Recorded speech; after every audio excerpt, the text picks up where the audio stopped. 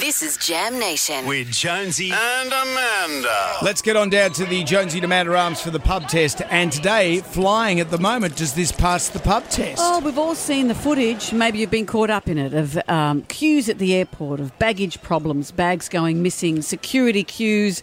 What a mess. Flights being cancelled. Lots of stuff about people who are choosing other jobs, people who aren't choosing to work in their old jobs anymore, people who are being trained and aren't up to scratch just yet. What a mess. I'm at the vibe of I'm not flying unless I have to. Like remember that time I was going to go to Noosa? I got cancelled about 5 times. I'm never going to Noosa. I've just given up. You've given up.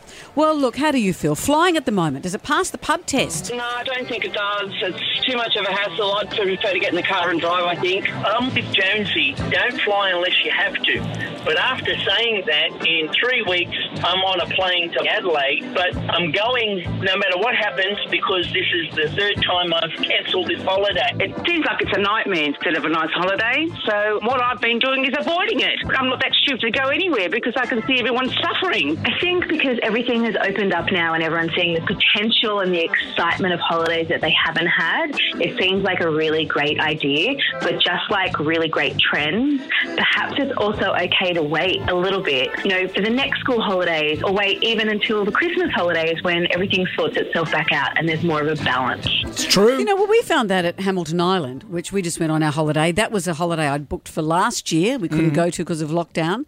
And the island was full capacity, but there weren't enough staff for things. The kids lined up to go out kayaking, but there were the queue was just too long. People were lining up for drinks. The queue was just too long. There's just not enough staff. And you don't want to get between you and the breakfast buffet. Please. That toast ain't going to toast itself.